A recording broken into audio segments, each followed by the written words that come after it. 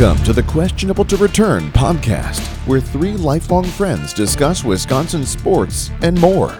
Now, here's your hosts, Andy, Mike, and Pete. Hey, everybody, and welcome back to the Questionable to Return podcast. As always, I'm Andy, here with my buddies Mike and Pete. Just kidding. They're not here tonight, so that means you're stuck with just me. So I completely understand if you just want to cut ties and cut out early. That's fine with me. But if you can muster it, I think we'll have a decent talk here tonight. We won't go on to our normal length. Hopefully we'll have a little short episode here. But there was enough I wanted to talk about with the Super Bowl finishing up and the end of the NFL season, kind of what the Packers roadmap looks like in the offseason and what they need to do to kind of address some things for next season in 2020. And then, of course, I'd be remiss without talking about the loss that the sports world had with the passing of Kobe Bryant. Super Bowl 54 matched up with the 49ers and Chiefs. I have to say, I really wanted to help out friend of the podcast, TJ. He was on earlier when talking about the matchup with the Packers and the 49ers. He's a big 49ers fan. So I want to kind of pull for him, but there's just something about it. Like Kyle Shanahan, the whole Shanahan family, it's not a family I can get behind after the devastating loss that my Packers and everybody else's Packers had at the hands of Mike Shanahan, his father, and the Denver Broncos. The cheating Denver Broncos, I don't think, if you don't know about that, they had some under-the-table deals to promise money to players to avoid the salary cap. And I feel like the league and everything else just tried to do what they could to sweep that under the rug to make sure they got John Elway his championship. But no sour grapes at all. But so that led me to believe I couldn't, in good faith, cheer for the 49ers, even though it looked desperately like they were going to win. I think I even texted TJ to let him know. Good game after they had that interception of Pat Mahomes late in the fourth when they were up, 20-10, I think it was at the time.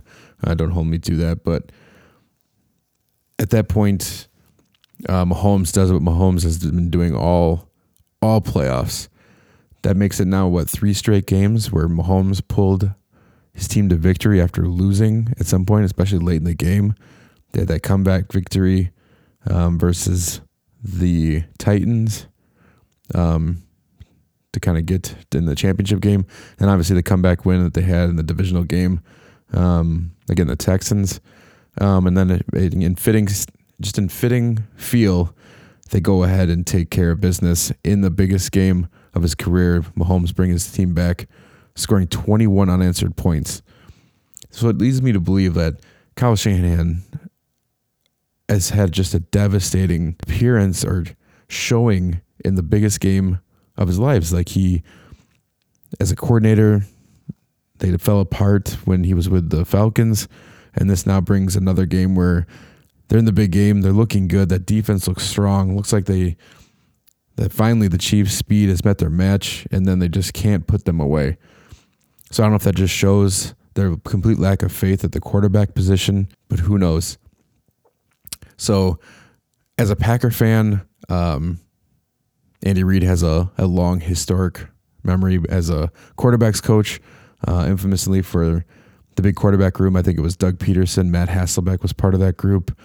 Can't remember who else was part of that, but obviously coaching up Brett Favre too, where he kind of was a buffer for Brett Favre and Mike Holmgren. So beloved coach here in Green Bay, was even beloved, even more so in Philadelphia. No ill will. Like he's definitely a coach of the game, well respected. So it was great to see him finally. I think 20 years it took him to get his Super Bowl ring, so well deserved. Happy for him, and even more happy because he's a man of the people. When they asked what he was going to do, Mahomes obviously said that he was going to go to Disney World, kind of the cliche response from the MVP. But Andy Reid, when asked what he was going to do, he was going to go get himself a cheeseburger, the best cheeseburger, biggest cheeseburger he could find, and even, heck, he was going to make it a double. So good job by you, Andy Reid. Congratulations to the Kansas City Chiefs. I think well-deserved. If you take one thing as a Packer fan coming out of that, we beat the Super Bowl champions. So there's that.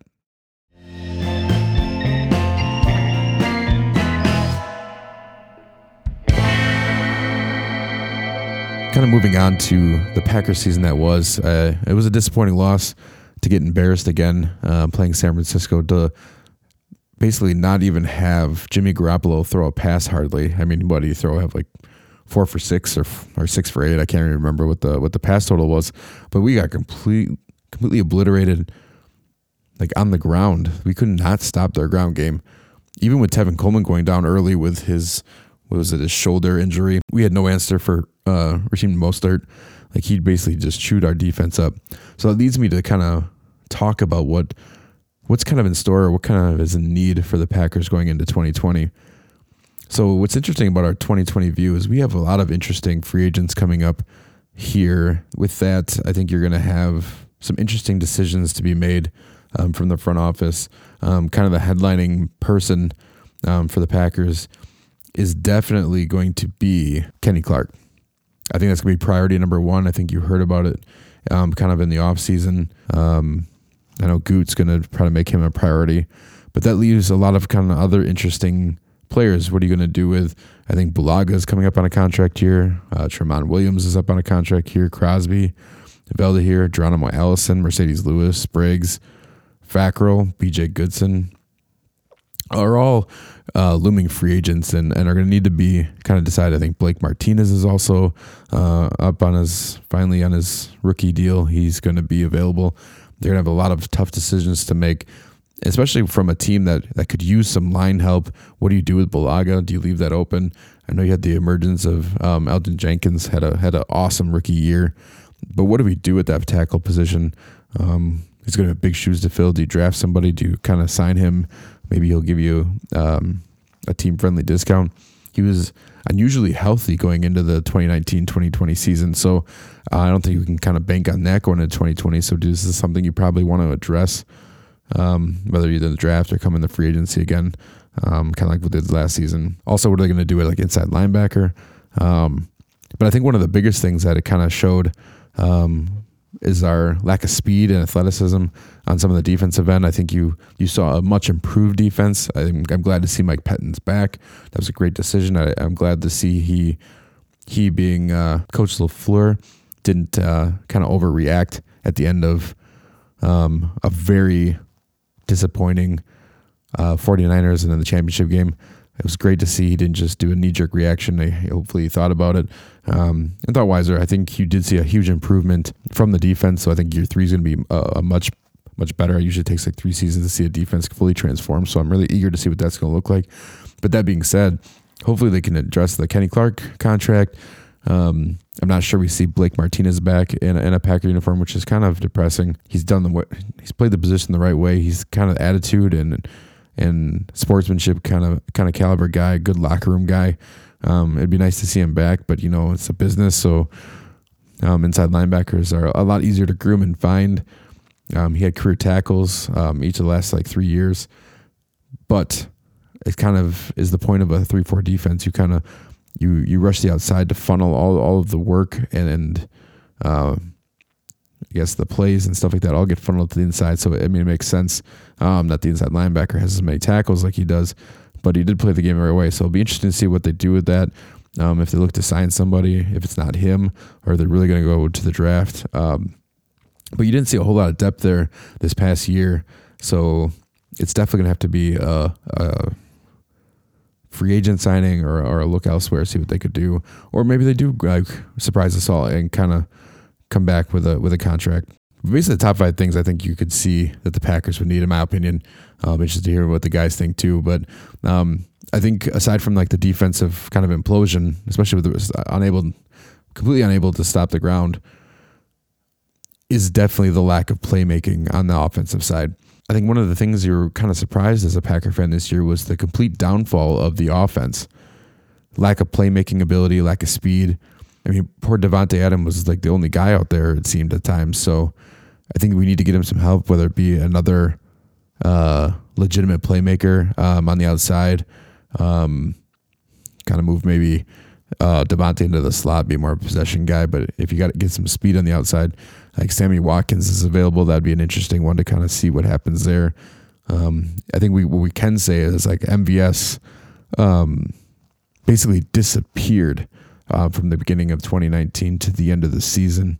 Geronimo Allison was basically a non-factor. Basically, it was the emergence of Allen Lazard, who's also a free agent coming up here, was the primary reason that, or the only real other weapon that the Packers seemed to find at that waiver position. So it really would be interesting to what we're going to do in the draft if we actually can pull something out of our hat or find a good skill position first round, which would be the first time it's happened in a while. I think this would be a good opportunity for the Packers to kind of flex their ability to sign somebody. I think I'd like to see a known skill, a known commodity, give Aaron some weapons.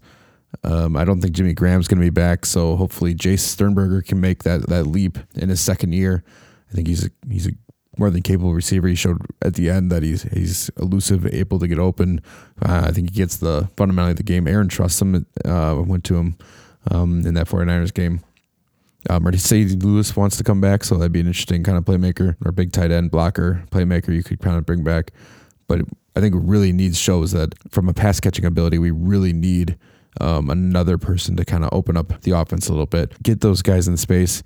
Those guys being Aaron Jones and our boy Jamal Williams. I think it was really interesting coming out of this year that we saw the emergence of Aaron Jones, the pass catcher. So I think he's another weapon you can kind of get more and more involved in the offense. But you need that guy. You can't have just your running back and having one wide out. The league's just not built that way anymore. You need to have multiple weapons. And if the Chiefs' victory in the Super Bowl has taught us anything, it's speed and multiple speed pass catchers. So yes, you have a stable Grizzly veteran. Devontae Adams is an amazing number one. I'm not going to doubt that. I think we got that well taken care of. But I think you're missing the years of past where you had Jordy and you had Cobb. All were more than capable receivers. I think we underestimated the need of having that kind of utility guy, which I think maybe the Cobb role kind of has gotten morphed into the Aaron Jones running back / that slot like utility type player. But you're missing that great number two. Like Jordy in his heyday with Devontae Adams it's a very hard offense to stop. So I think that needs to be addressed. Like I said before, hopefully they can figure out something in the draft, or if they could maybe try to lure like a Sammy Watkins or something like that, who's also a free agent. Or I know there's also been talks of like a Robert Woods. Rams might be moving on from that regard just to try to free up some cap space because they got themselves in a little bit of cap hell. So maybe he's an option. He'd be great. So I'd be more than happy to bring him in the system. That speed and his route tree is fantastic, so that'd be a good weapon to do. So it'd be interesting to see what Goot kind of does with that. Defensive line, I know we talked about Kenny Clark is going to be the big, obviously, headliner, I think, in the offseason. I think that's going to be the number one priority. But even past him, I guess it leaves Dean Lowry and then the likes of, what was it, like Tyler Lancaster and somebody else. Like, these are no-name guys, and if you're really going to, I think if you move to the 3-4, you really got to have a pretty stout front to kind of take that initial pressure to allow the linebackers to kind of come in. It's really like an outside linebacker type of game. You really got to have those athletic guys. Really, you kind of saw that a little bit with the Smith brothers this year, really having the basically all pro careers, like the all career numbers. It was great to see. It was fun to see. It was great to see my guy Zadarius Smith and how they both kind of banded together and kind of really were positive influences in the locker room, which you kind of heard was a little bit in turmoil the last couple of years with different player moves they had to do, like having to move on from Randall. Even some others just kind of like a little bit toxic in that defensive end. So it was good to breathe a little bit of outside life and fresh air to the group. And I hope they can kind of build on that a little bit as well. And I think the last thing I want to kind of talk about, things I want to see them try to figure out coming into 2020. Like I said, the offensive line. I think you really need to figure out what's going to happen with the probably moving on of Bulaga. Like I said, they may bring him back on a one-year deal, but that's not the long-term solution at that position. They're really going to need to figure out something. And I think a free agency might be a good way to do it. They did it kind of in last year with the signing of Billy Turner. Like I said, Elgton Jenkins in the draft was fantastic find. But you can tell that this line doesn't get any younger. Even Bakhtiari is closing in on the last couple of years of his deal. We're very quickly going to be into a situation. The line's going to age just on the same trajectory of Aaron Rodgers. There are some more than capable tackles coming available. So I'd like to see them go back and give Bulaga like a 2-year deal, just to kind of shore that up or kind of get a little bit excited or get a little bit aggressive in the free agent pool and bring in some guy to help protect Aaron.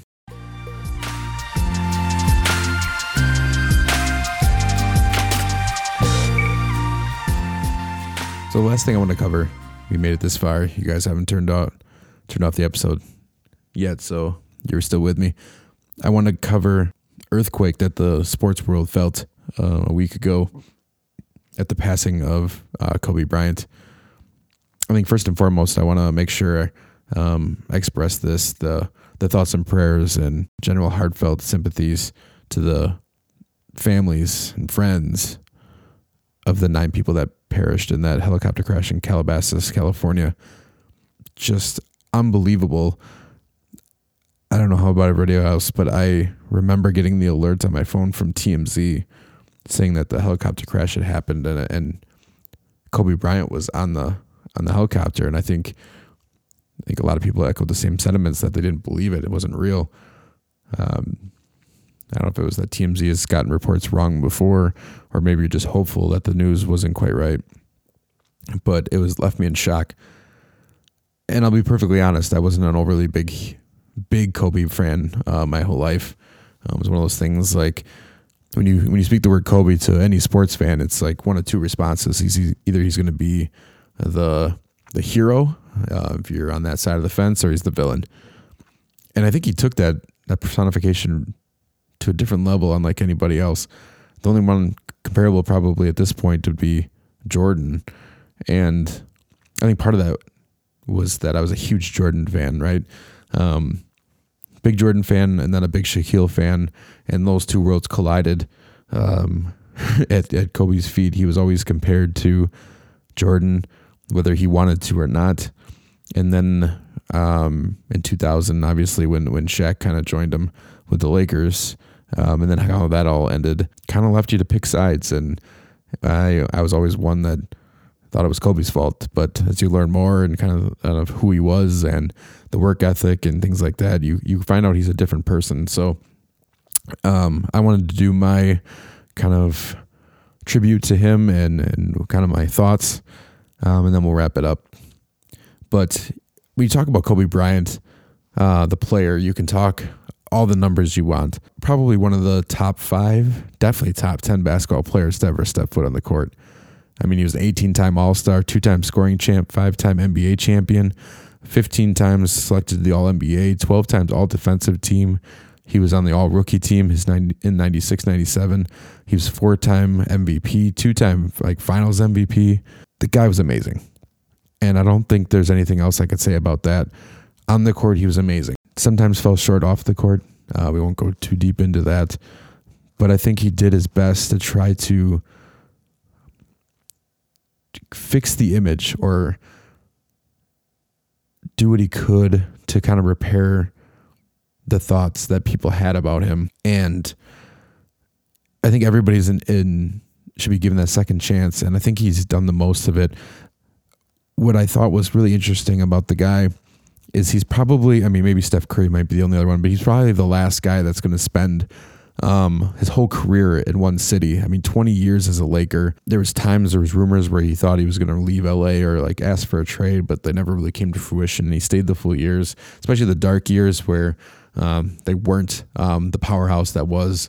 Even going to his last season, the Lakers were a 15, 16 game winning team. And then he goes into that performance, his last game as a Laker, and drops 61 on you. Now, you can go and have all the arguments you want about how he shot 50 sometimes and whatever else, but to still drop 61 is impressive. And to do it in your 20th season as a pro, it's unmatched. the man he was beginning to become in the second act. Like at 41, he was doing what he could to kind of flourish the next generation. I mean, Giannis was even under his instruction or tutelage. He worked out with him quite often during the off season. You hear all the stories now, especially, I mean, that tends to be when all these crazy and interesting and fun and exciting and just joyful like stories all come out. And it's unfortunate that it has to happen when the lives are lost, that we share all these great moments. But I think the outpouring that you're seeing, that Kobe transcended the game of basketball. Like, he was bigger than the NBA. He was bigger than sports in general. Like, he was a worldwide figure. Started to get into the children's books. I think he was an author. He was working on some of that stuff. The work he was putting in to coach his daughter's team, which inevitably was what they were on the helicopter for, was trying to make a tournament game.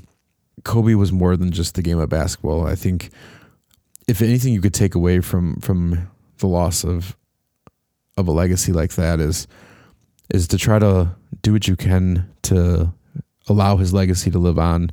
I know after watching all of the tribute videos and kind of remembering like the memorable games, I'll admit it, I was a Laker fan during those like Shaq, Kobe years. I definitely watched as a fan from afar. I'm not going to say that I overly rooted for him, but I could definitely pull for a guy like that. Definitely impressed by his talents, but finding out how hard he worked, how crazy dedicated he was to the sport above anything else, almost to a flaw. You hear the stories about how he's either a good teammate or he's not. And I think one of the funniest stories that I think I heard was the Phil Jackson conversation I think they had towards the last season. There were some teammates complaining about kind of his attitude towards them or how he wasn't really helping. And on the flip side, you saw Kobe's side where they thought they weren't working hard enough. They weren't dedicated enough. He saw himself as like, I'm in here putting all this work in the gym. I'm doing all this stuff to work out my body and making sure I'm ready to go. And then you have these guys who are not doing the same. And the conversation that Phil had, I think, was a kind of a turning moment in his career. I think he mentions it in the Showtime documentary, where basically it's like, Kobe, like, you're at a 10. Nobody's disagreeing with you. You're at a 10 and you're seeing all these guys and you think they're putting in 5s. They're putting in 5s compared to you, and you're full bore and you're wondering what's their problem. Well, you never think about their shoes, right? Like, in their minds, they're giving it all they have. They think they're giving it a 10, and maybe, just maybe, their 10s aren't the same as you. You are on a completely different level than them. The fact that your 10s may be different than their 10s, and you have to be okay with that. And I think that was it was great on Phil, but I think it was also a good turning point. And it's something that I think even he transcended later on, or he's been trying to work with younger players and things like that to put in the thought and the effort. And it's okay. So I think as a leader and as a leader of, like, especially, I think I took that away from a coaching perspective. I think each player is different. And once you kind of honor that and know that their best is not the same as the next player's best, but they're still giving their best, and that's all you can really ask for from anyone. I think it's a big thing I can take away from him, but at the same time, it's not a bad thing to see somebody else put in the work, have the talent, and just dedication to something is something I hope for in all of the kids and the boys and that I teach and coach. I hope that my kids can learn something from the legacy that is Kobe Bryant. I think that's the true honor that we can all have for Kobe, right? The idea that he can live on by the demonstration of who he was as a player, but more so what he brought to the game, the dedication he had, and even the fact that there's life after sports, right? He was going into the second act of his life where he was really giving back and kind of honoring his legacy by making sure to pay it back and pay it forward.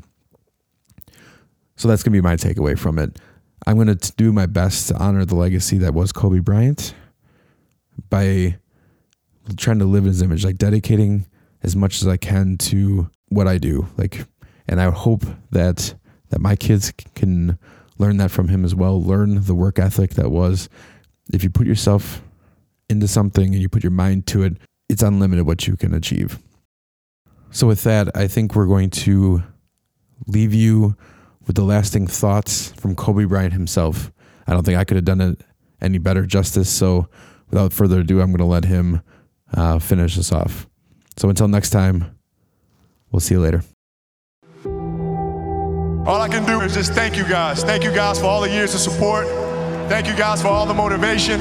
Thank you for all the inspiration. I can't believe it's come to an end. You guys will always be in my heart. And I sincerely appreciate it. No words can describe how I feel about you guys. And thank you from the bottom of my heart. You know, it's not about my jerseys that are hanging up there for me.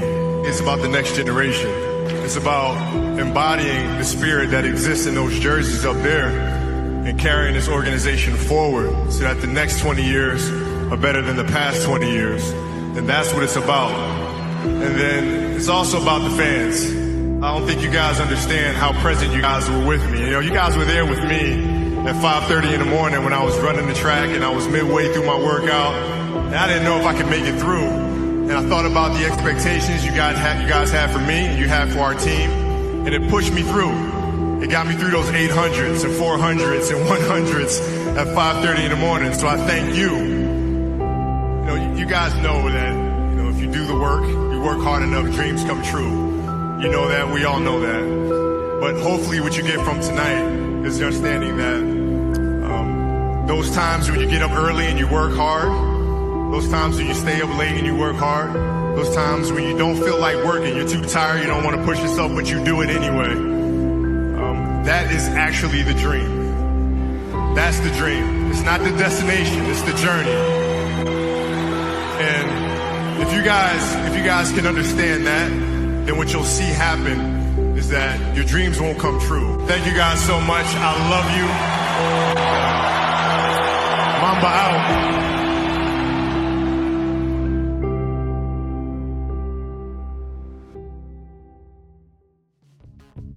Thank you for listening to another episode of the Questionable to Return Sports Podcast. Send us your questions, read more about us, and more on our website, questionabletoreturn.com. Follow us on Twitter at Q2Return and Instagram at questionabletoreturn. You can also like us on Facebook, facebook.com/questionabletoreturn. Follow each of the guys on Twitter. For Andy, at Andy, 9 MAN. Mike, at Mike R. Daly. And Pete, at P. Cozy with a K, Junior JR. Please consider giving us a 5-star review, as well as sharing us with someone you know.